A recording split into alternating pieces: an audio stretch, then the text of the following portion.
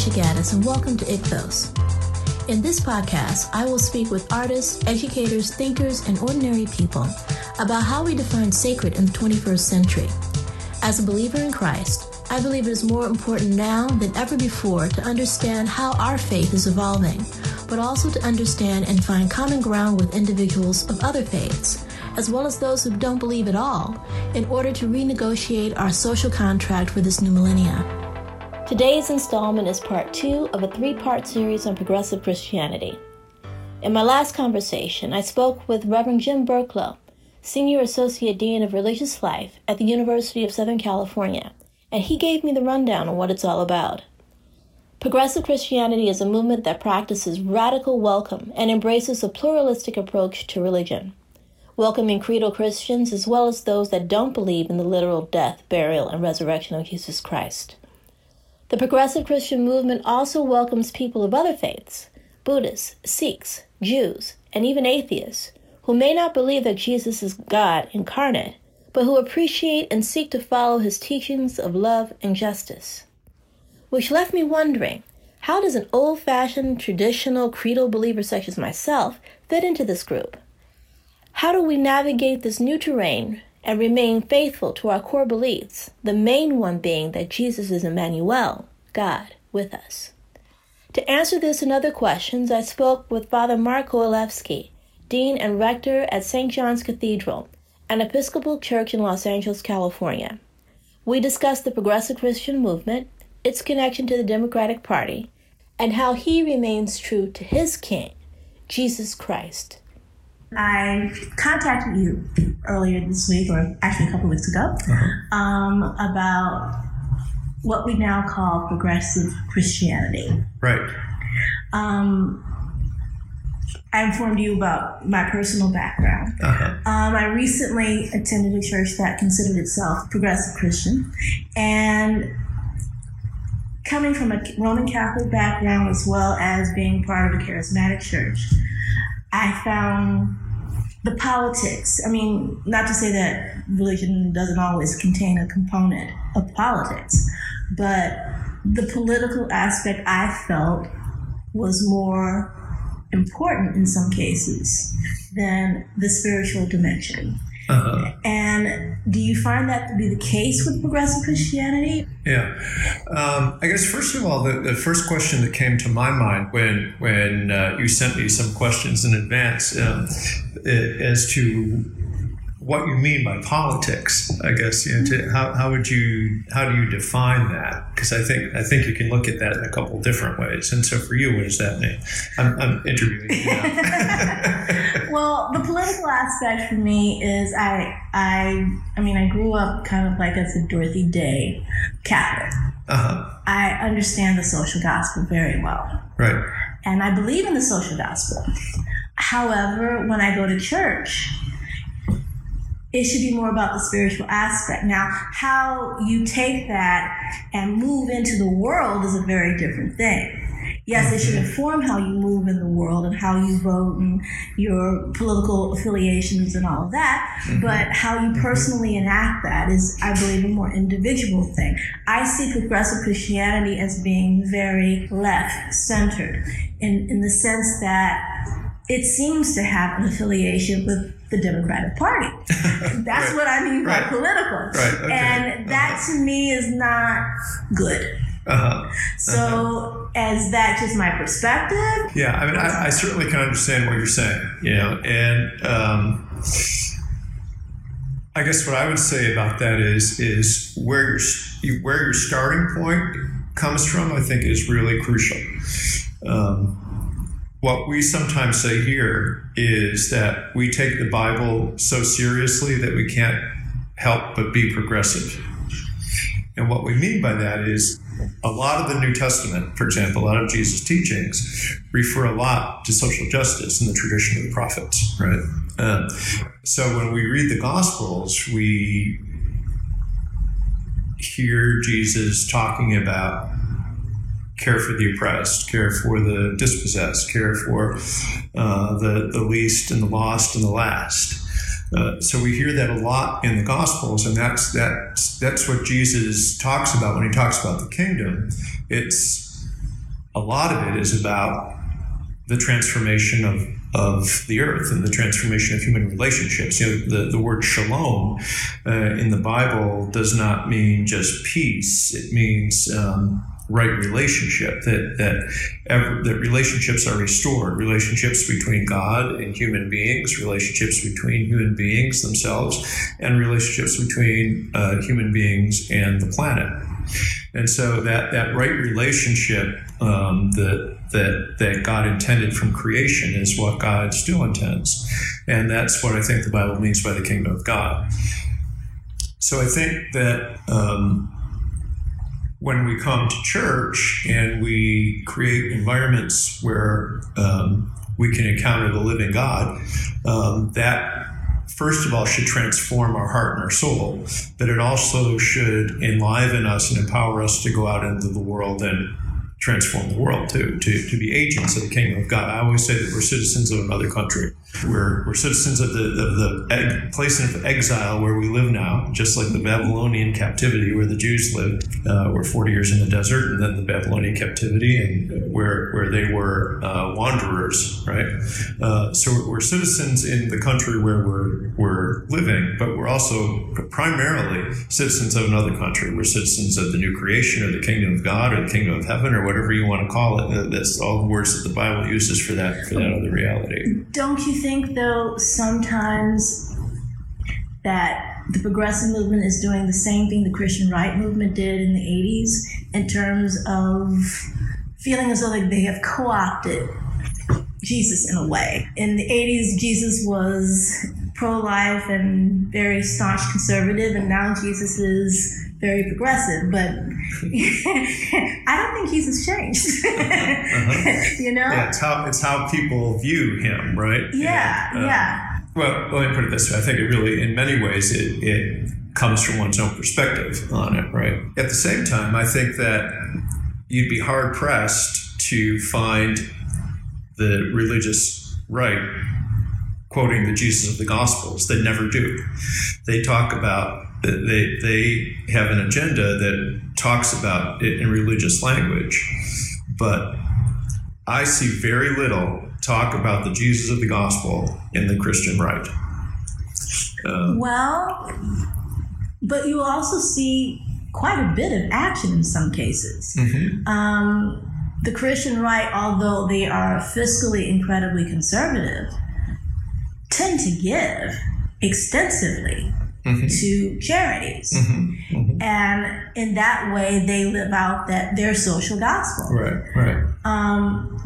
And with the liberal end or the democratic side of it, you have an attempt to force society to do the work of the gospel mm-hmm. in feeding people. And I believe that that's necessary. I'm not advocating that there be no social safety net of any kind mm-hmm. by any stretch of the imagination. Mm-hmm. I just have a feeling that the gospel itself should be the primary focus. Uh-huh. And the sorting out of how that is enacted is an individual choice. Yeah. We were talking about living out the kingdom of God. Well, Jesus said, my kingdom is not of this world. Because he is saying that my kingdom does not operate on the same rules of empire that the Roman Empire did. When we talk about heaven, that I see as God's ideal for human being, again, shalom, right? It's the ideal relationship between human beings, between God and human beings and the planet. I think that's God's ultimate dream. And that there is a reality that exists beyond this earthly plane, mm-hmm. right? But that's not God's ultimate dream. God's ultimate dream is for heaven and earth to be one. The Lord's Prayer says, on earth as it is in heaven, right? So that's God's ultimate dream, that the new creation is going to be the transformation of this whole world.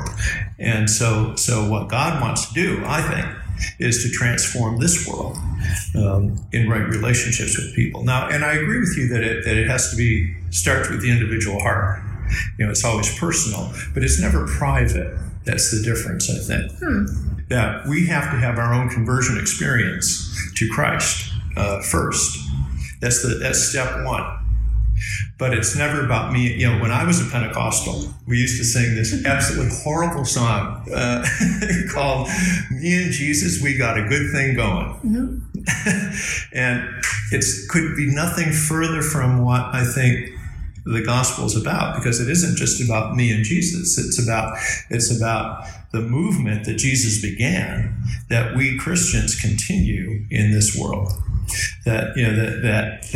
But do you think you can be a part of a movement if you don't first have that me and Jesus experience? No, absolutely. I think that it has to come from an individual sense of receiving that call from Christ, just like the apostles did on the shores of Galilee. Mm-hmm. It's the same one, same Jesus, still calling people today. Mm-hmm. And he calls the individual first, and absolutely.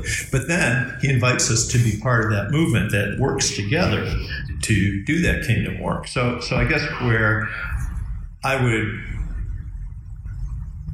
caution in us, I guess, to think in that it's just that I go out into the world and do my own individual thing. I think a lot more can be done when we together join forces, even with forces of other people of goodwill, not maybe Jews or Hindus or whatever, in engaging in the work of justice making in the world.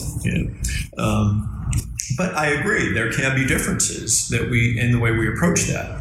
I think you're right. Where we sometimes run afield of the right direction to be going in is when we totally align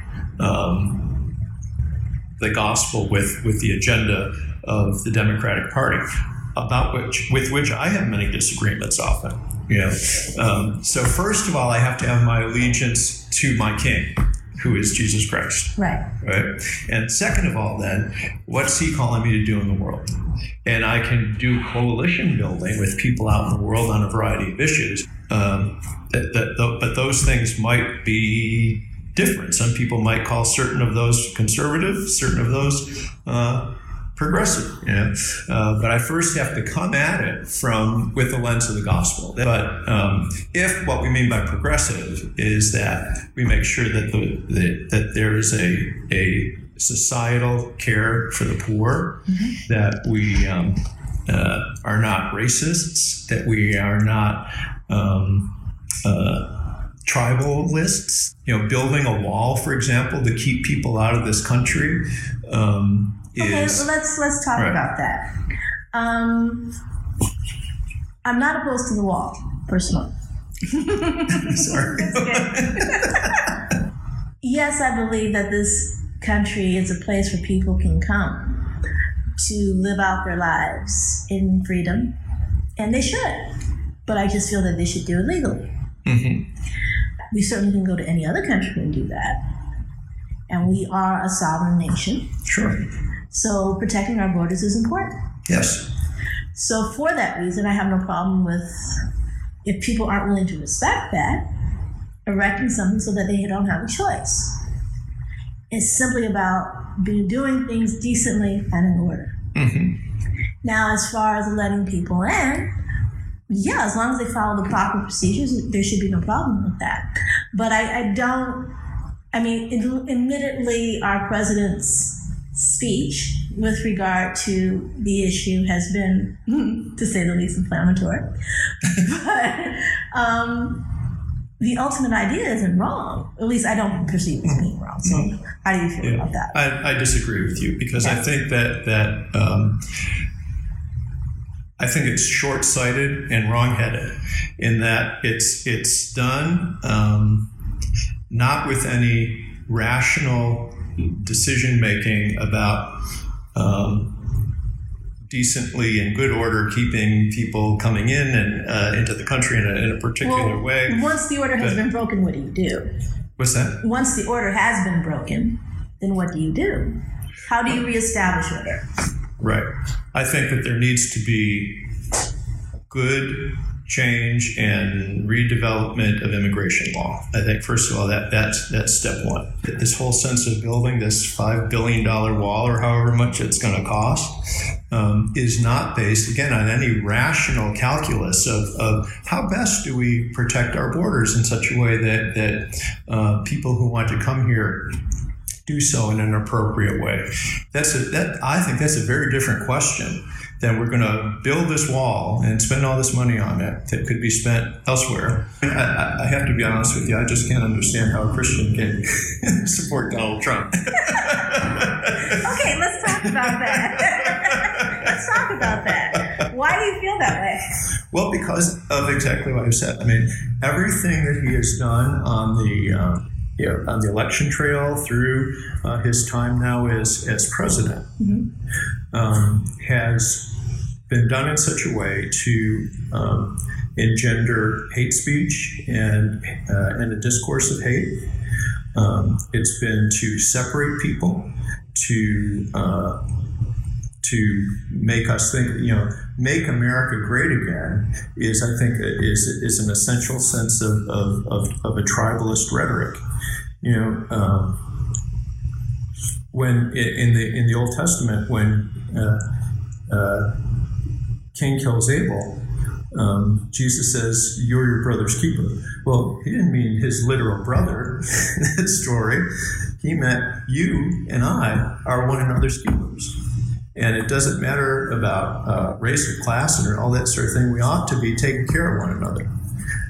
And that's what I think God's dream was from the beginning, and still is God's dream for us today. Somebody with the sense of utter disregard for basic decency and civility and discourse. Well, I think I can speak to that a little bit because I did vote for him. Okay. And I voted for him for a number of reasons. I think Donald Trump is a pressure valve for the United States. Okay. For the people in the United States. That in the previous administrations, that 8 years, there was a lot of anger. And yes, some of it was based on racism, but not all of it was. And he allowed a segment of the population, and that segment is broader than what's pictured on most media, a vocal vent. Had he not been that inflammatory, had he not been that brash, he would not have been elected. He rode away. I think he's smart. He understood what was going on in the nation, and like any other politician, he used it. Mm-hmm. He said, I'm a winner. I'm a winner. Yeah, he won. It was completely accurate. Now, it wasn't pretty. It absolutely was not pretty. But neither is a lot of what's going on in the nation. And that we go high, they go low rhetoric is like the ostrich sticking its head in the sand. This is a nation that was built on people who face things head on. And that whole we go high, you go low crap. It didn't do that. It didn't address the character of the people who live here. And that has never been who we are. I don't understand what you mean.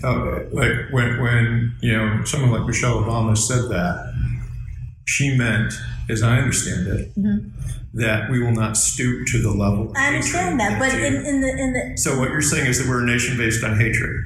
Kind of. And that's a good thing. We should endorse that. No, I'm not saying it's a good thing. I'm saying it's an accurate thing. And truth is always good. Whether it's a pretty truth or an ugly truth, truth is good because God is the spirit of truth. Can't deal with him unless you deal in truth. Mm-hmm. So deal with the truth. The truth is that is where the people are at. And shoving it under a rug and saying, oh, that's inappropriate without dealing with why people are in that position does nothing. And that's what the Democratic Party did, and that's why they lost.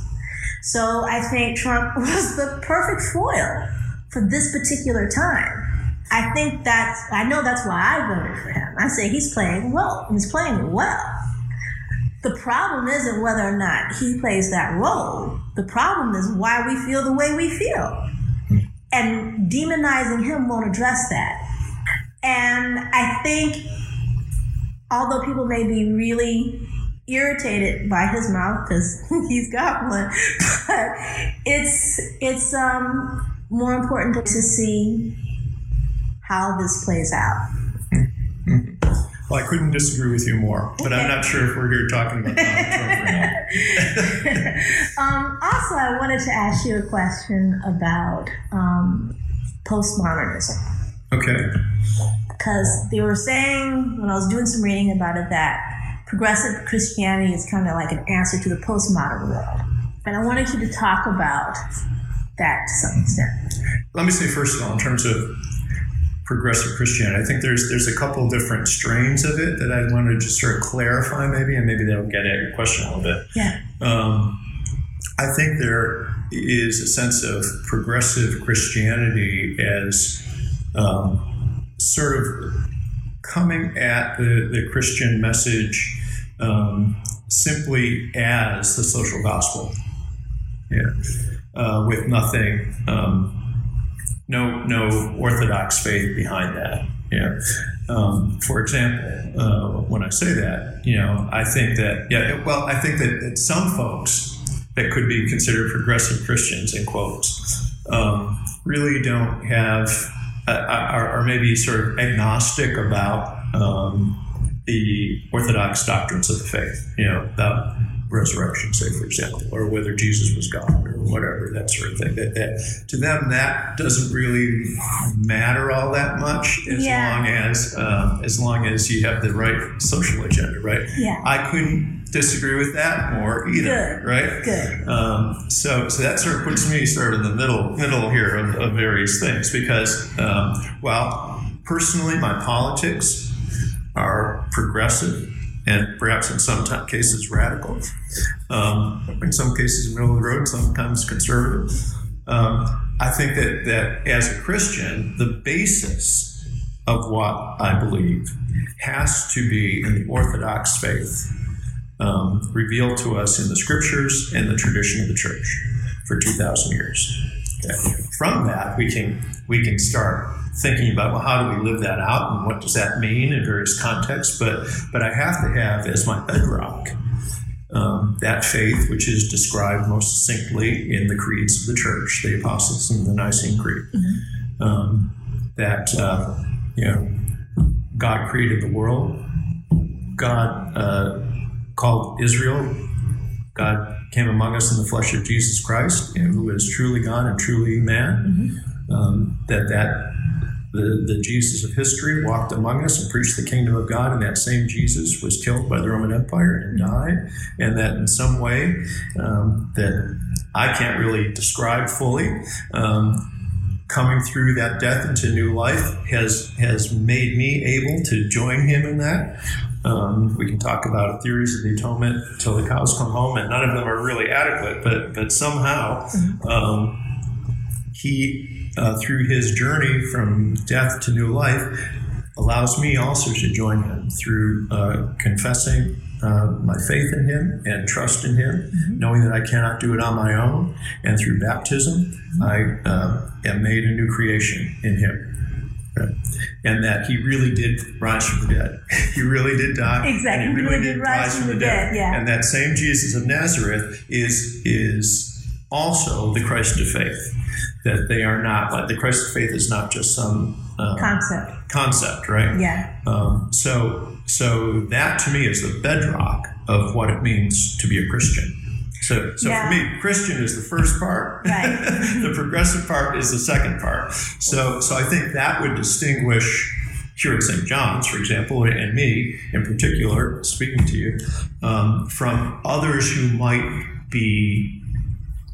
That's why I don't really like the term progressive Christian, because I think it has it's a label that like fundamentalist or conservative Christian means a certain thing to people, and it might not be accurate in terms of the label. Right. Now, how is it groups? Because that was the issue at my previous church, because they didn't believe in the resurrection. They didn't believe in the virgin birth. There were a lot of aspects. How is it that groups who believe that way can call themselves Christian?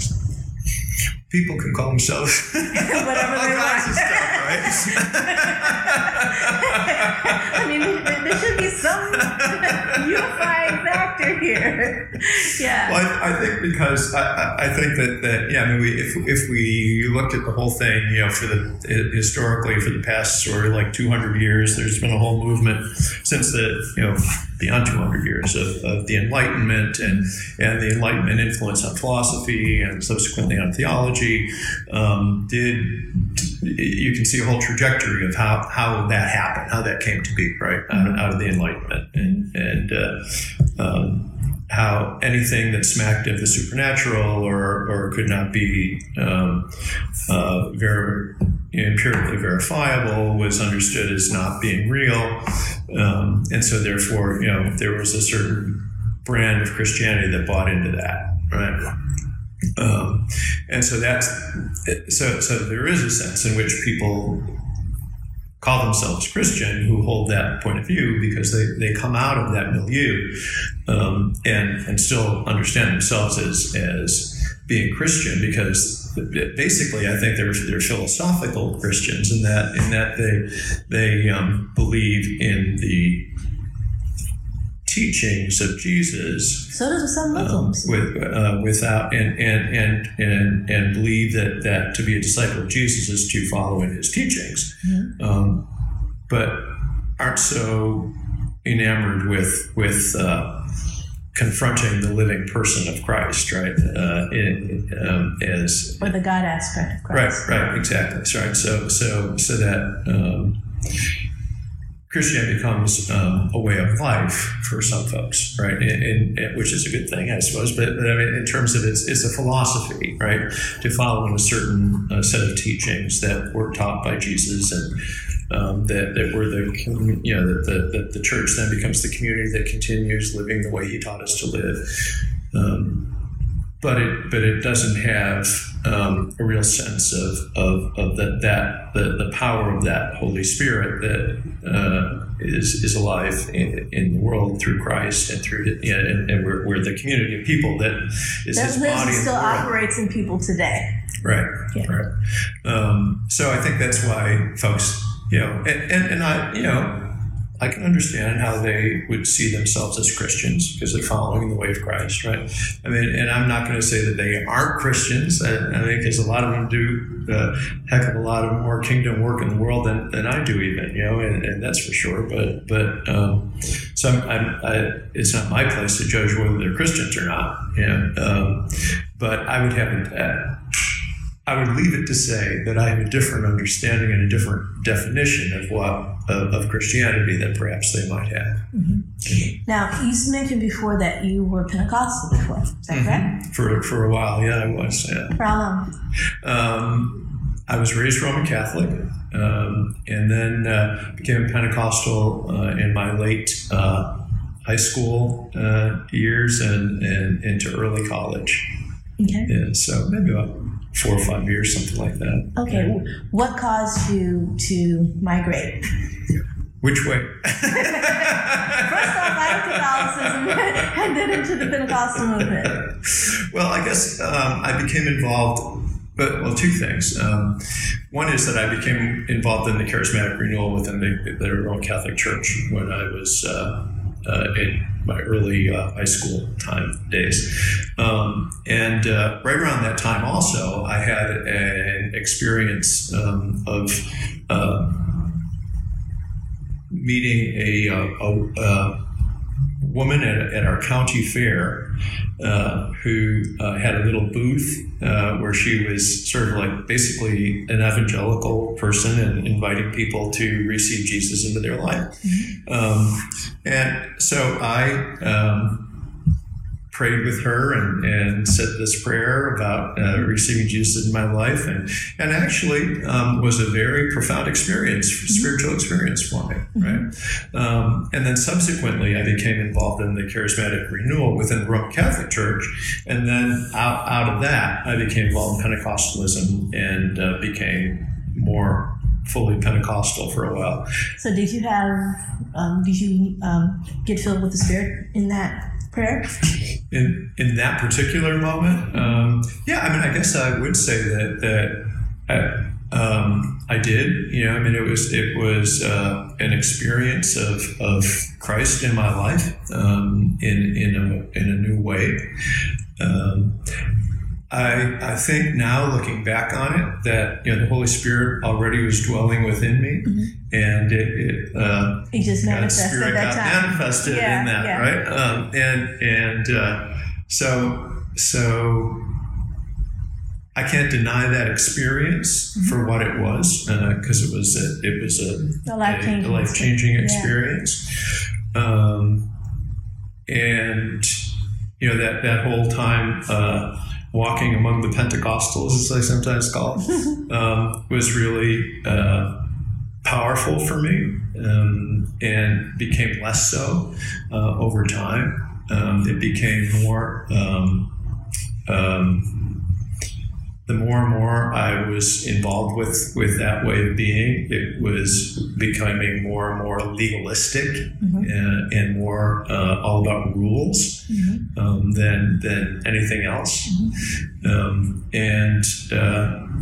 So for me, that was sort of one of the things that sort of led me eventually out of it via the Episcopal Church, actually. That in the Episcopal Church, I saw what I loved about Roman Catholicism in terms of the liturgy and the cycle of the church year and all of those sort of things that I really liked about Roman Catholicism, but then setting it within the context of